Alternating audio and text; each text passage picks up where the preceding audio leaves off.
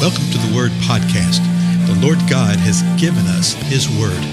Let us learn it. Let us live it. Let us rejoice in it. Spread the Word.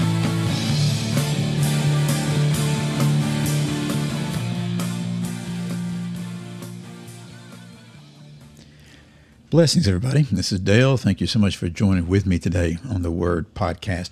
We're continuing through the book of Acts. We're in the 7th chapter where Stephen is speaking to the religious rulers. You remember what the deal was. They had said, hey, are these things true? These false accusations that had come against him.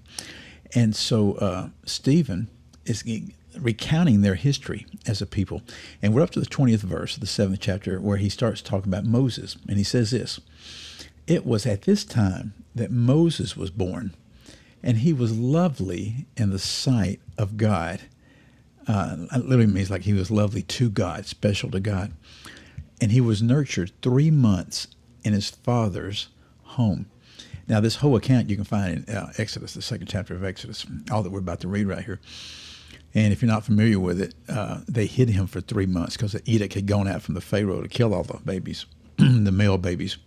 Verse 21, and after he'd been set outside, Pharaoh's daughter took him away and nurtured him as her own son. So he's just recounting what happened in a very brief type of way, that Moses was with his mother and father for 3 months. Then they put him in a basket, remember? Then Pharaoh's daughter found him, and she literally adopted him. That's what took him away means. She adopted him and nurtured him as her own son. Moses' mother was the one that wound up taking care of him. It's a great story. Verse 22, Moses was educated in all the learning of the Egyptians, and he was a man of power in words and deeds. And this is something that is often not known or often overlooked or often not paid attention to. But in the first part of Moses' life, we're about to see the next verse, in the first 40 years of his life, he was raised as an Egyptian. He was an Egyptian for all practical purposes. He was educated in all the learning of the Egyptians. And he was a man of power. And he had power in words and power in deeds.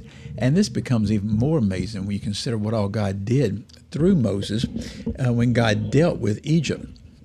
Particularly the things that he poured forth upon them, the 10 plagues, because each one of those plagues dealt with a particular god of the Egyptians. Moses would have known all of this. Okay, he was educated in it. He was learning it. Not only was he that, he was powerful in it. He was powerful in words, and he was powerful in deeds. Then verse 23, Acts 7. But when he was approaching the age of 40, it entered his mind to visit his brethren, the sons of Israel. Isn't that interesting? Right when he got to be about 40 years of age, it entered his mind, literally means it entered his heart in the vernacular of today, to visit his brethren. He knew that the sons of Israel were his brethren. How did he know that? Had his Egyptian stepmom told him?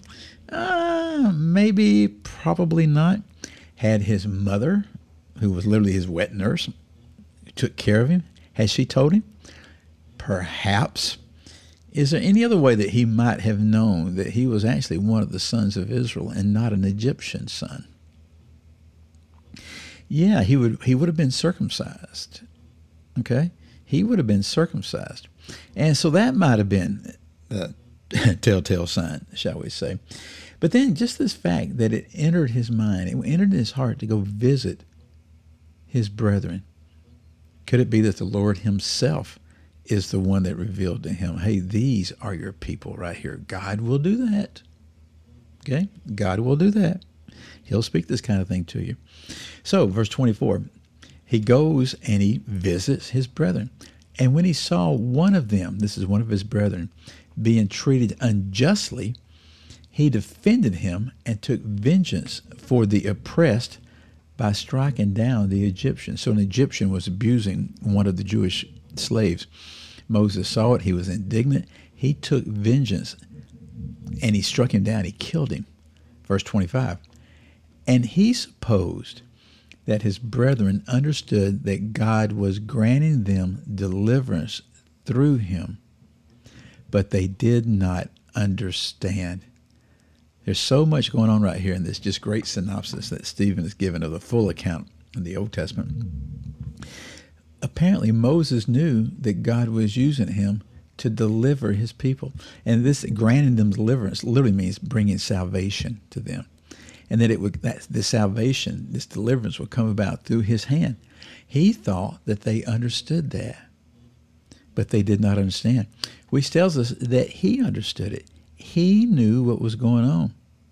But even though he had this and it entered into his heart, into his mind, even though he knew something was developing right here, he tried to expedite their deliverance by his own hand. And that's not at all the way that God was doing. Now, hear the rest of the story here, verse 26. On the following day, Moses appeared to them as they were fighting together, and he tried to reconcile them at peace, saying, "Men, you are brethren. Why do you injure one another?" So the next day, in the Old Testament account, you see that there's two Hebrews that were fighting with each other. Okay? And he tried to tell them, "Hey, quit acting that way. Quit. Why are you doing this?" Verse 27, but the one who was injuring his neighbor pushed him away, saying, "Who made you a ruler and judge over us? You do not mean to kill me as you killed the Egyptian yesterday, do you?" And so this is literally the quotes from Exodus 2. Who made you ruler and judge over us? And are you going to kill me like you killed the Egyptian yesterday? Moses thought he had done it on the sly. He thought he had done it secretly. He thought nobody knew about it. And they did. And it's being revealed right now. So verse 29 says this, at this remark, Moses fled and became an alien in the land of Midian, where he became father of 2 sons. And again, that's a quote right out of Exodus 2, which has this entire account. The next verse tells us that 40 years passed. So the first 40 years, Moses was raised in all the understanding of the Egyptian ways, and he was a man of power in word and in deed. He flees when he finds out that it is known that he had killed an Egyptian. And he goes to the land of Midian, and he figures his life's over with, and that's all that God's going to do. There's no way that God's going to deliver the people through him. So he lives there for 40 years. Think about that. You know, sometimes we get frustrated after 40 days or 40 minutes. 40 years. He thought that that was it. We sort of know what the rest of the story is. Tell you what, I'm going to stop right here. We'll pick up the rest of the story in the next episode. Again, I'm Dale. I'll see y'all then. Goodbye.